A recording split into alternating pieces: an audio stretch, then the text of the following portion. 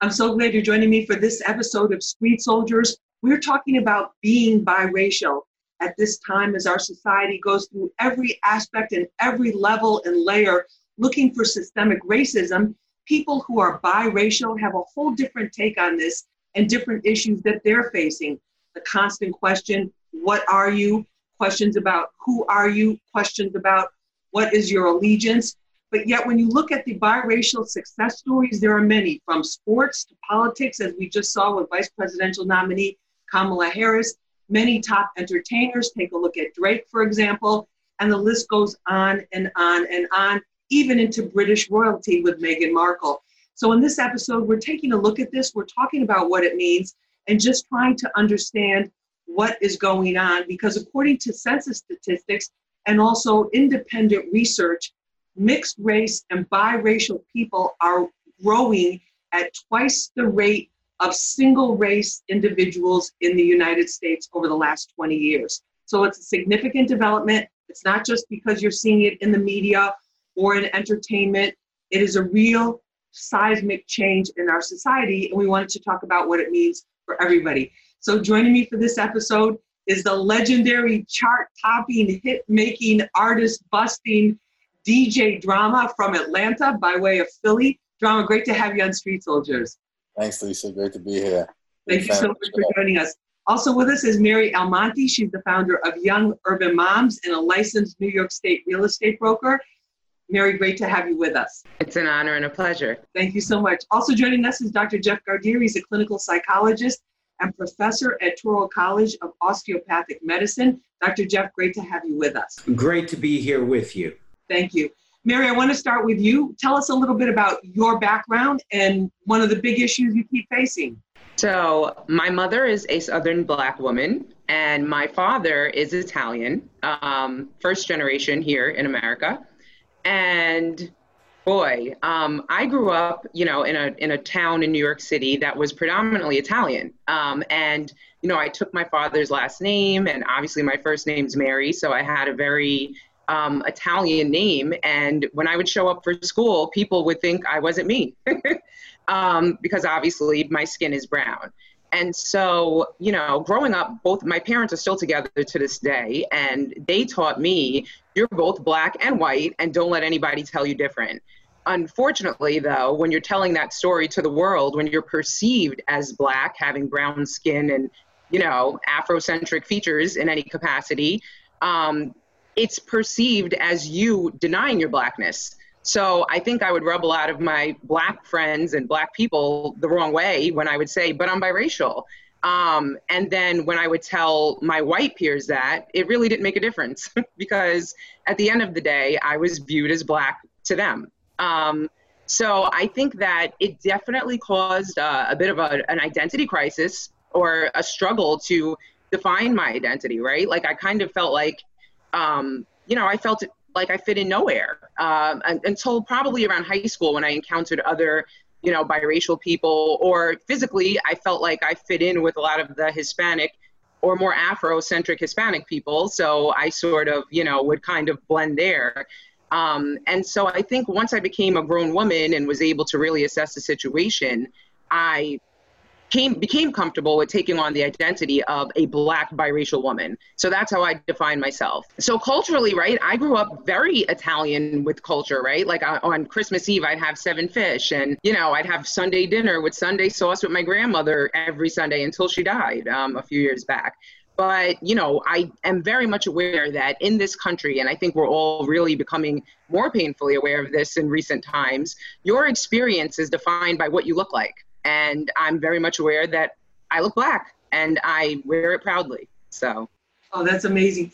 Drama, in terms of your identity and also being in the hip hop sphere, we had a lot of artists for a very long time who were biracial, and then people found out later on because they thought it might impact, I'm talking about back in the day, on their credibility, or their street cred or whatever. Tell us a little bit about your experience. Yeah, for me, growing up in Philly, I have 2 parents that were very involved in, the civil rights movement. My dad was actually SNCC and the Student Nonviolent Coordinating Committee.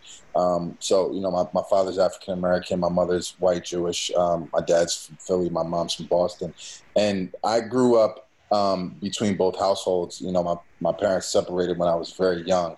And I actually used to go back and forth between my mom and my dad, like week to week. And, you know, obviously I came out very fair-skinned, very light. And, you know, I remember growing up, and my father was always very hard pressed to me to, you know, let it be known that I was Black, African American. You know, I never really was. I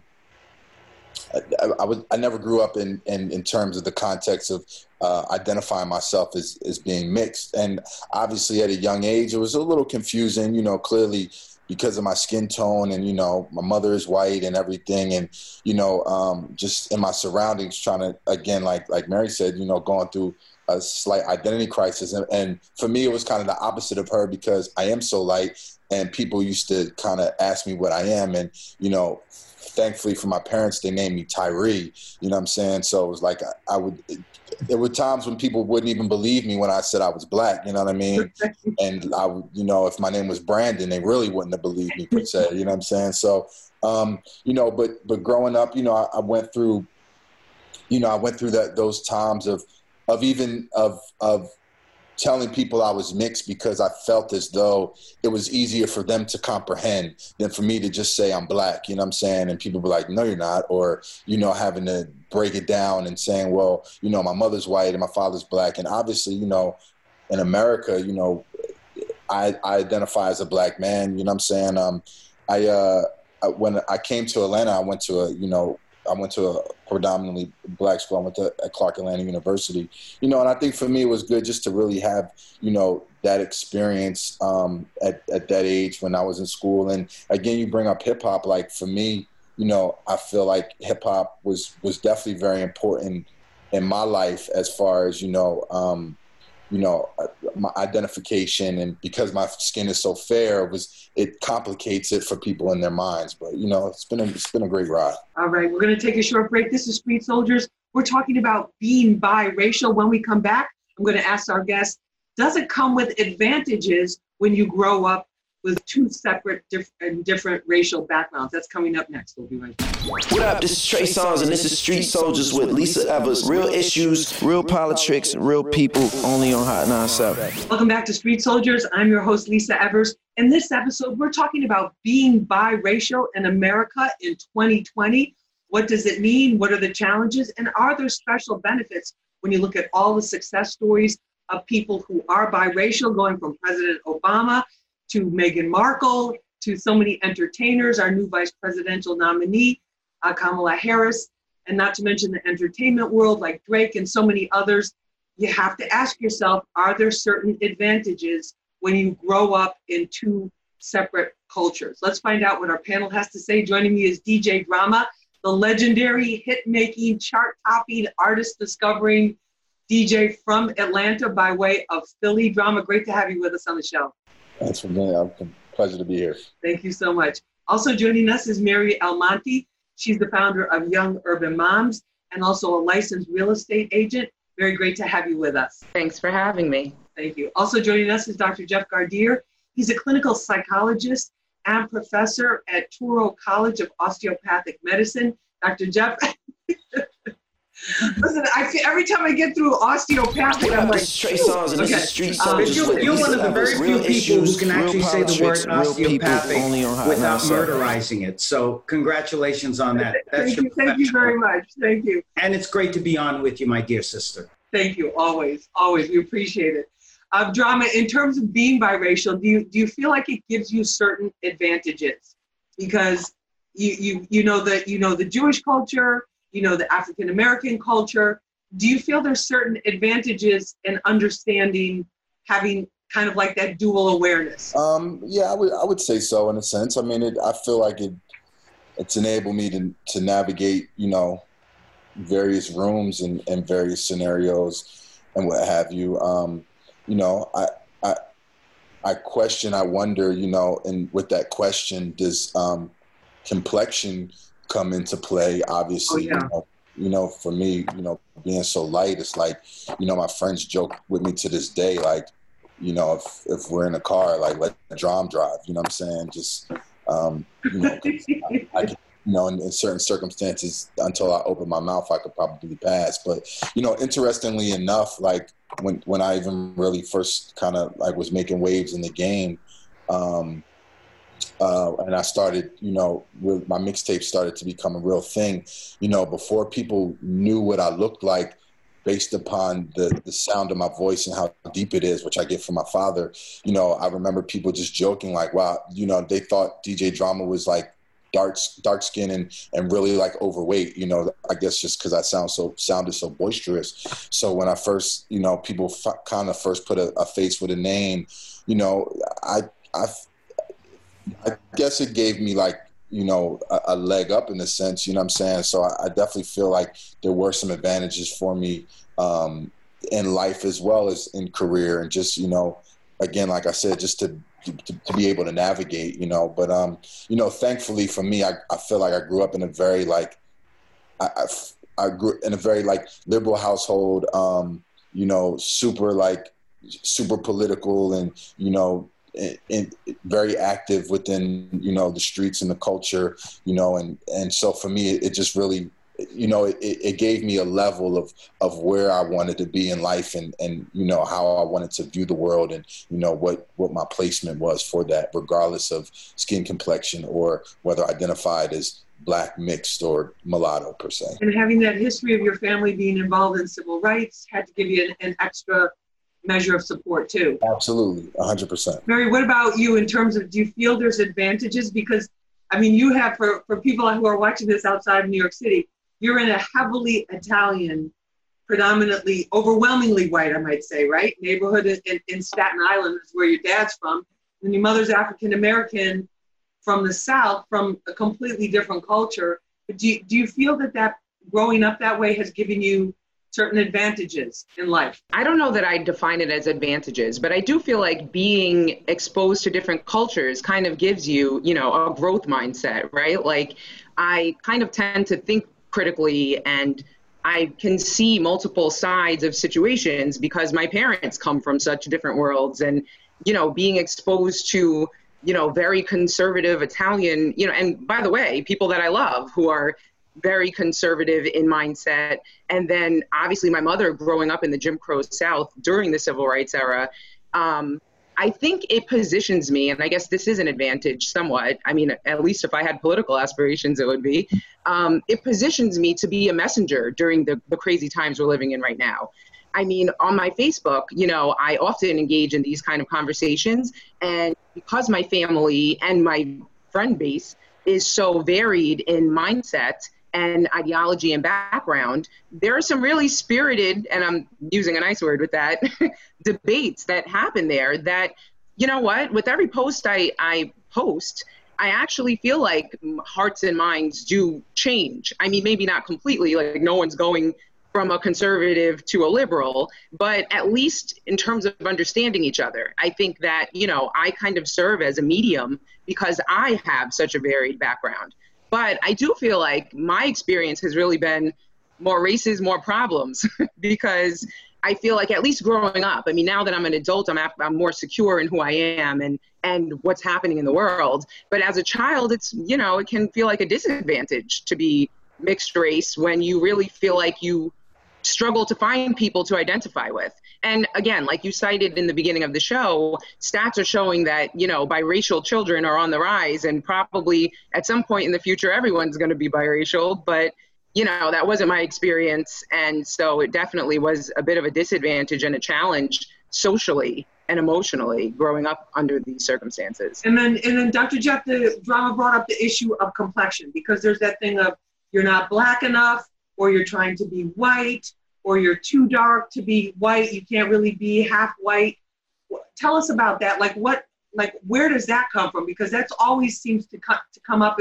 Is it more an issue of complexion than it is of who your parents are? Well, there are a couple of things that are going on with regard to complexion, and drama is right. There has traditionally been drama in the Black race in that there is some self-hate, in that for quite a while, those in the African-American culture, some believe the ones who are light, bright, and almost white had more advantages. You know, they had the straight hair that they used to call good hair and that sort of thing. And so what we would see happen is that those of us who were darker, those of us, you know, who had, you know, more of a natural African-American hair were considered to be less. Now that's changed a lot, as we know, especially with Black Lives Matter. And, you know, we've come into the cognizance of, you know, these issues of complexion are really stupid. They put us back in time and we have to go beyond that. But what I've seen with biracial children is, yes, of course, they might be able to learn, you know, from a different religion or a different race, a combination of that in their home. But traditionally, they've had issues.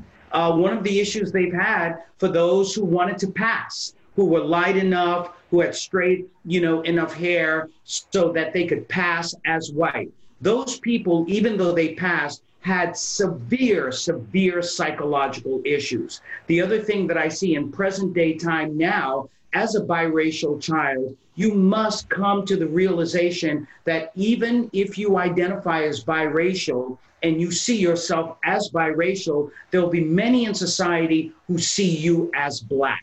So you've got to be prepared to walk in all of these different paths of life. And if you're not prepared for that, you might end up having some real psychological conflict. So we have to prepare these biracial children to be able to deal with all of these changing different scenarios that they're in. All right, we're going to take a short break. Street Soldiers, we'll be right back. Yeah, what up? This is Styles P the Ghost, and this is Street Soldiers with Lisa Evers. Real issues, real politics, and real people, only on Hot 97. Yeah, Ghost told you so. Welcome back to Street Soldiers. I'm your host, Lisa Evers. In this episode, we're talking about being biracial in America in 2020. What does it mean? What are the challenges? And are there special benefits when you look at all the success stories of people who are biracial, going from President Obama to Meghan Markle to so many entertainers, our new vice presidential nominee, Kamala Harris, and not to mention the entertainment world like Drake and so many others. You have to ask yourself, are there certain advantages when you grow up in two separate cultures? Let's find out what our panel has to say. Joining me is DJ Drama, the legendary hit-making, chart-topping, artist-discovering DJ from Atlanta by way of Philly. Drama, great to have you with us on the show. Thanks for being here. It's a pleasure to be here. Thank you so much. Also joining us is Mary Almonte. She's the founder of Young Urban Moms and also a licensed real estate agent. Very great to have you with us. Thanks for having me. Thank you. Also joining us is Dr. Jeff Gardere. He's a clinical psychologist and professor at Touro College of Osteopathic Medicine. Dr. Jeff. And it's great to be on with you, my dear sister. Thank you. Always. We appreciate it. A lot of different modalities, a lot of different ways that people are seeing you. Drama, did you ever feel like you had to kind of adjust, you know, like, wait a minute, how are they seeing me, or how are they perceiving me, or they're not really seeing me? Not really as an adult. I mean, more as a child, you know, I mean, and just like to touch on what Dr. Jeff said, like, you know, it came to mind, and I spoke about this in my family recently. I have a sister, an older sister. She's not my mother's child. She's my father and his previous wife, who's African American. And, you know, we talked about when we were younger, how our family members used to say to my father, like, man, you know, Tyree should have been the daughter, the girl, in a sense, almost saying, like, you know, she should have been the one that was light skinned with, you know, curly hair instead of it being the boy per se, you know. So that dynamic played out in family early on. And, you know, yeah, I went through, you know, small identity crisis when I was younger. I definitely had a period and a point where, you know, I felt like I wanted to be white, and my lips were too big and my hair was too curly, and, you know, based upon like just some of my friends at the time. And then, you know, and then I kind of went, you know, drastically did a 180 where I wanted to make sure, you know, all my peers in society knew that I was black, you know what I'm saying? And I definitely feel like hip hop played a very prominent role in that for me at that young age. And, you know, was a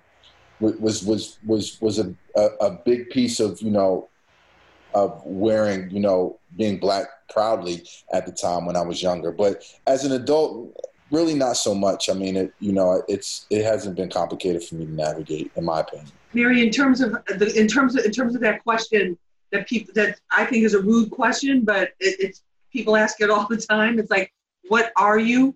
Do you get that a lot? And how do you handle that? Do I? I mean, back when I was single and I would be like out in a club or something, there were dudes who used to come and say, what are you? Before like, what is your name? What's your sign? It was just like, what are you?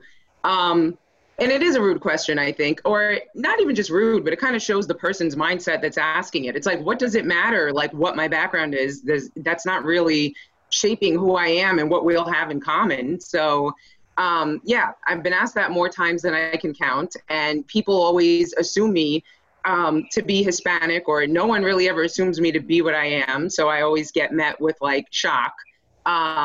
So yeah, I definitely have gone through that, and I find it to be ridiculous. Do you have like a set explanation for them, or do you say I'm this and I'm this? You know? So yeah, I mean, I usually explain like my mom's black, my dad's Italian. So you know, and then they're like, really? Wow. Right. Yeah, it's crazy. And in terms of the business world, in terms of the business that you do, how does the perception of your race play into that? Do you think?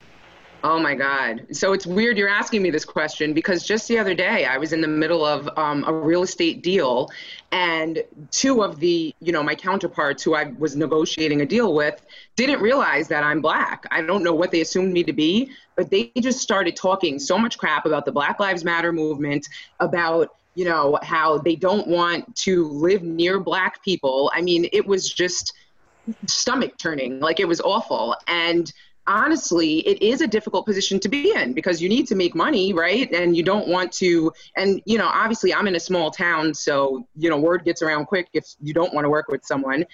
But on the same token, you do want to stand up for your people. I mean, whenever I hear, and even as a child, subconsciously, whenever I hear anyone talk about black people negatively, I envision my mom. And you know how protective everyone is of their mothers. Like, I'm not having that. So it's really tough. It's really tough to be in a predominantly not just white, but racist white environment and trying to conduct business, and people don't necessarily equate you with being black because they feel comfortable to spew their racist views. It's awful.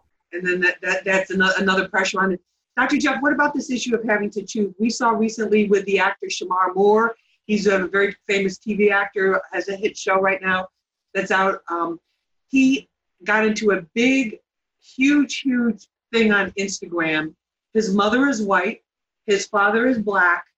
He said, this is my mother. I love my mother is white, and I love my mother. And then he took a lot of heat from people who said, how can you say that? You're denying that that you're black. You're really black. What is going on with that? And he stood by his mom and he said, I'm sorry, people don't understand. Love knows no color. Love is love. And this is where we need to be moving to as a society. This is the woman that gave me life. I can't deny her any more than I can deny the man who was my father. But what does that tell you about people and where we're at?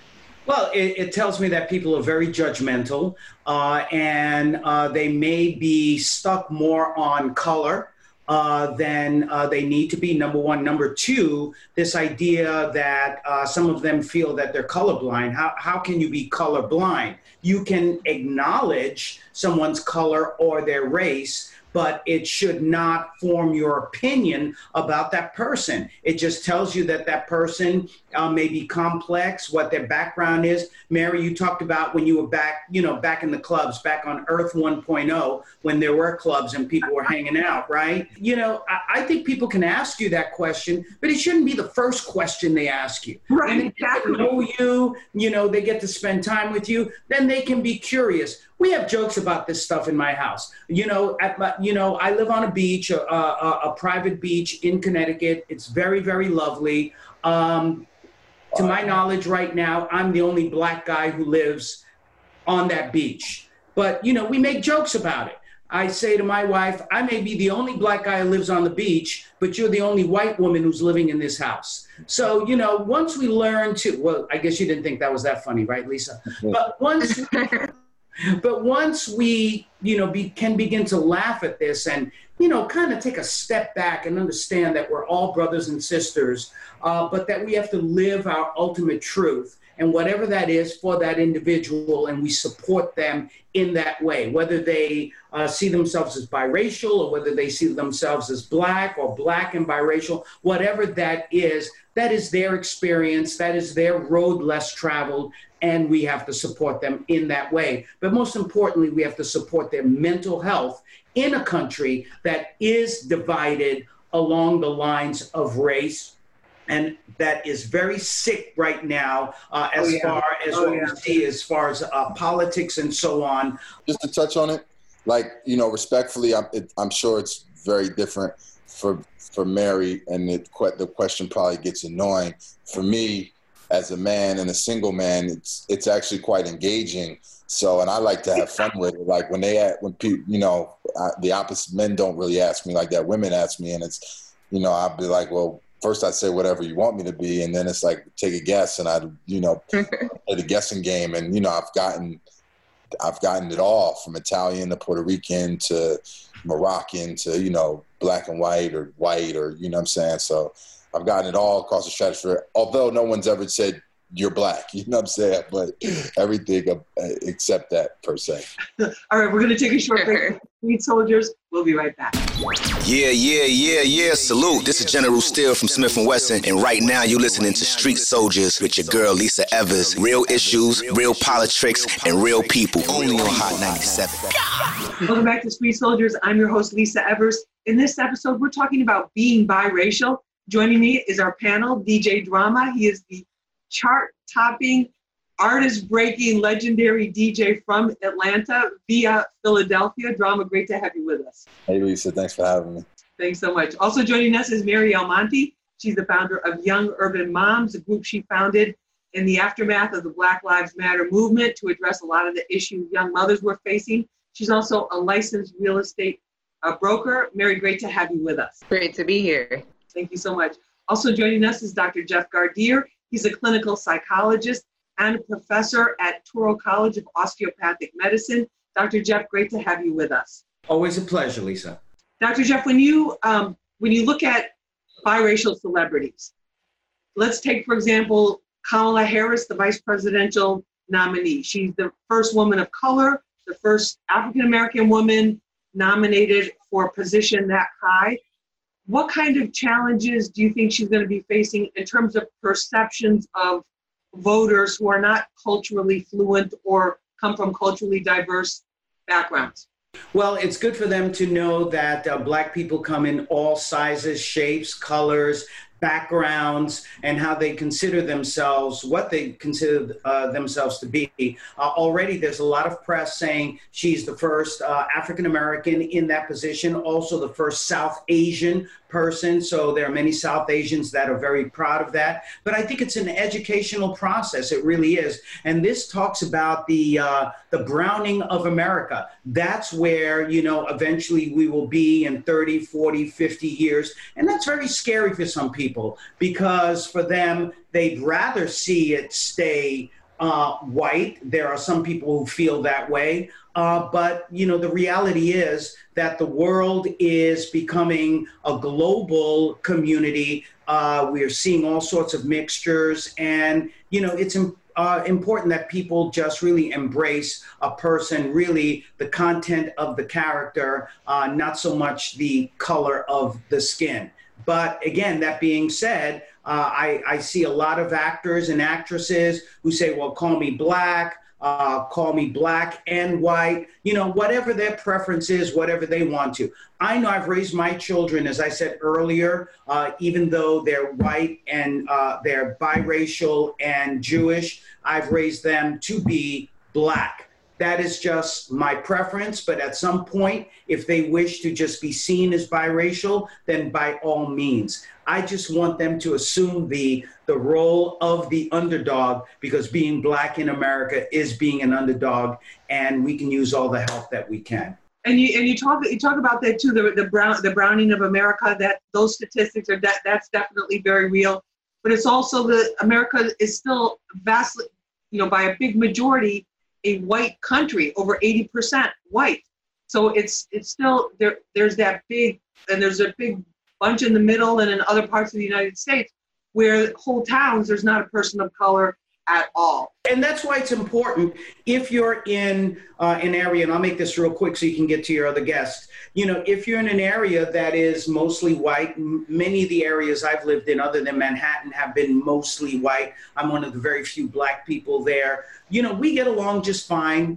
I see people for who they are. Hopefully they see me for who I am. And it's important that we have cultural sensitivity and cultural competence. That's the most important thing. It doesn't bother me that, we have majority white or it's majority something else. It's how do we treat one another with regard to respect, humanity, and love. Mary, what about that within your family? Because Staten Island and the community that you grew up in is not just predominantly white, it's overwhelmingly Italian. It's families that have been there for generations. They grew up in the neighborhood, they live in the neighborhood, and the next generation does the same thing. It's very much its own community. What kind of challenges did that present for you? Let's just say my Facebook debates have been very interesting. And it's very cringy because in our current climate, a lot of racist people feel emboldened to come forward with their views that they wouldn't have before. And it's just been very eye-opening and hurtful, to be honest with you. I'm very vocal about my views too on social media and even in passing. And actually, a family member of mine unfriended me on Facebook after leaving a nasty comment underneath one of my posts.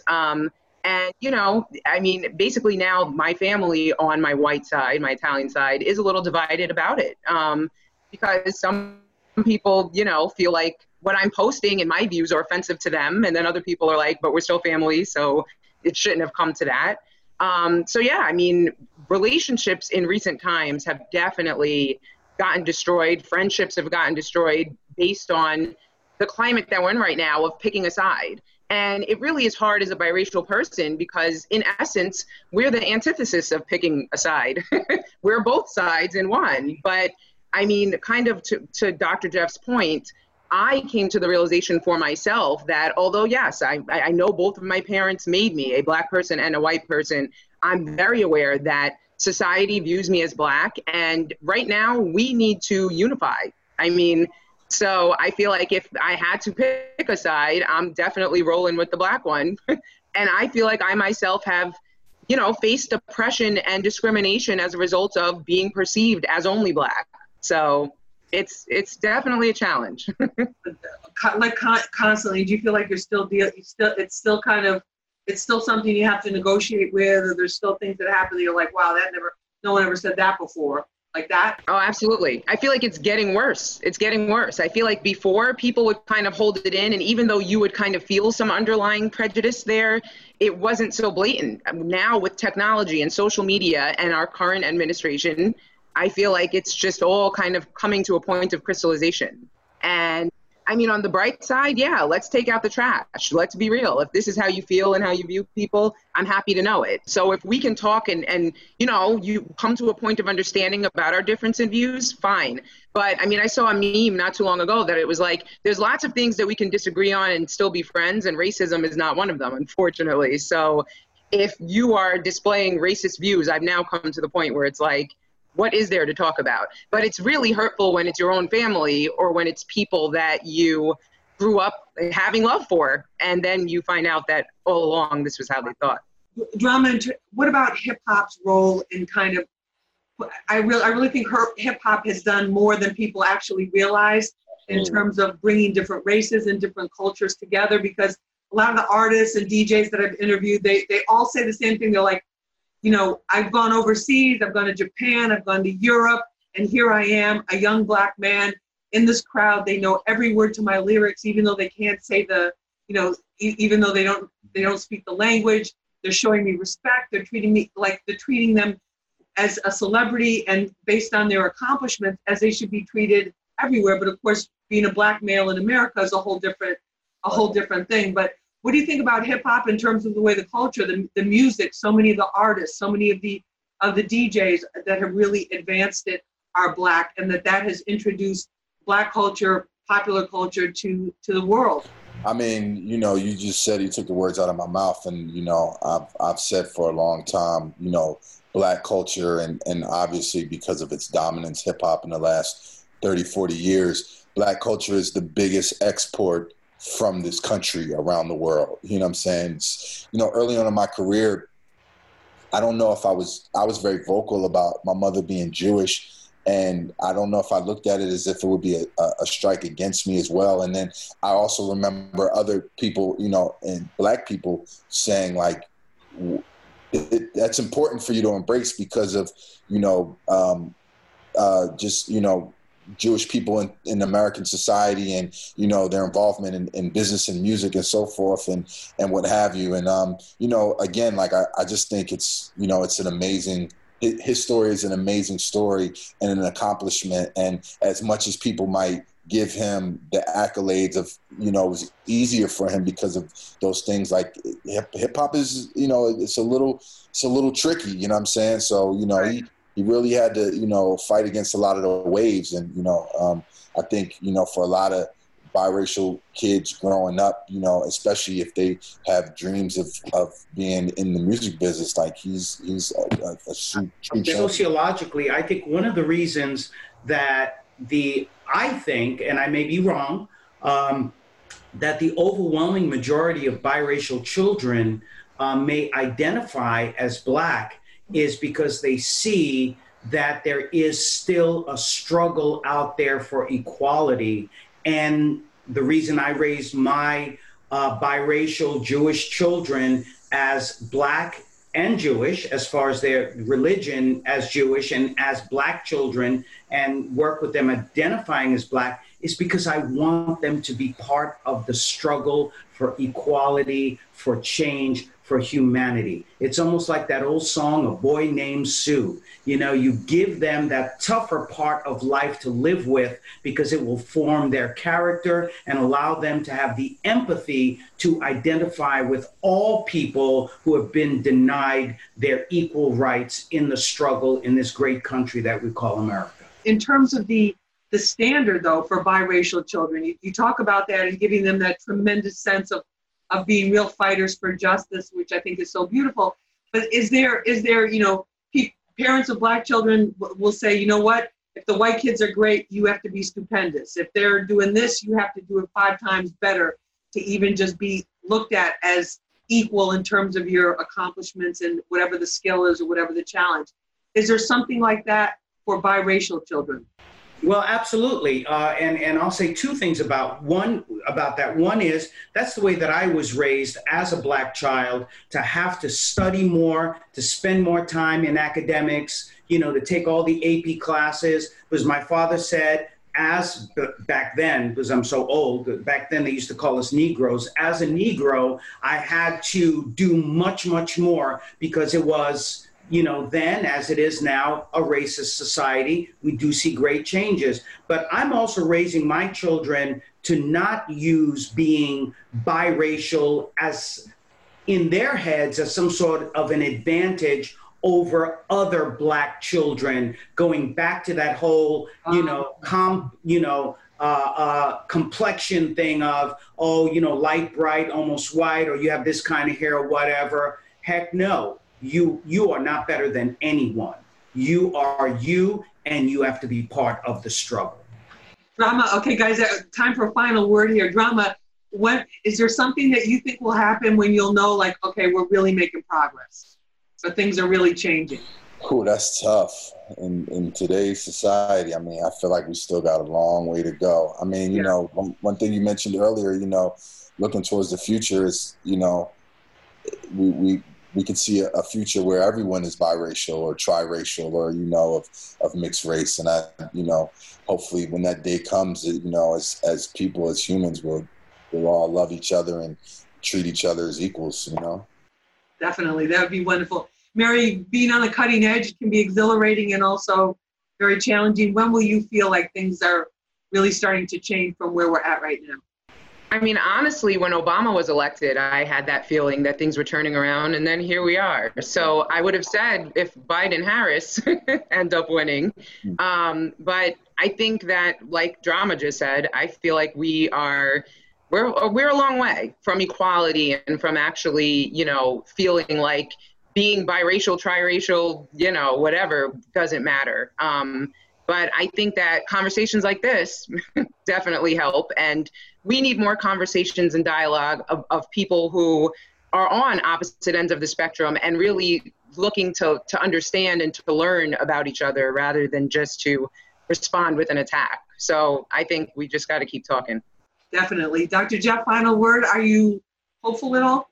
I'm very, very hopeful. Our first Black president was biracial. Our Democratic vice presidential candidate is biracial. At some point, I would like to see someone who completely identifies as Black or who's Black as a president, someone who is Jewish as president, someone who is Muslim as president. And the other part of that is Black lives matter, but we can't let it be a passing movement or a passing moment. We've got to continue to move forward because until we are all free, none of us can be free. And that's why it's not about making America great again. America is great now, but certainly we can make it better. I'd love to see a world where it's not about the color of your skin, but more about your culture, who you are, and what's in your mind and what's in your heart. I would too. Amen to that. All right, DJ Drama, thank you so much for being with us. Mary Almonte, great to have you. Dr. Jeff, thank you so much for being with us. And thank you for joining us for this episode of Street Soldiers. I'm Lisa Evers. Remember, use your mind. It's your best weapon. I hope it's your only weapon. Let's push for peace, love, and justice for all.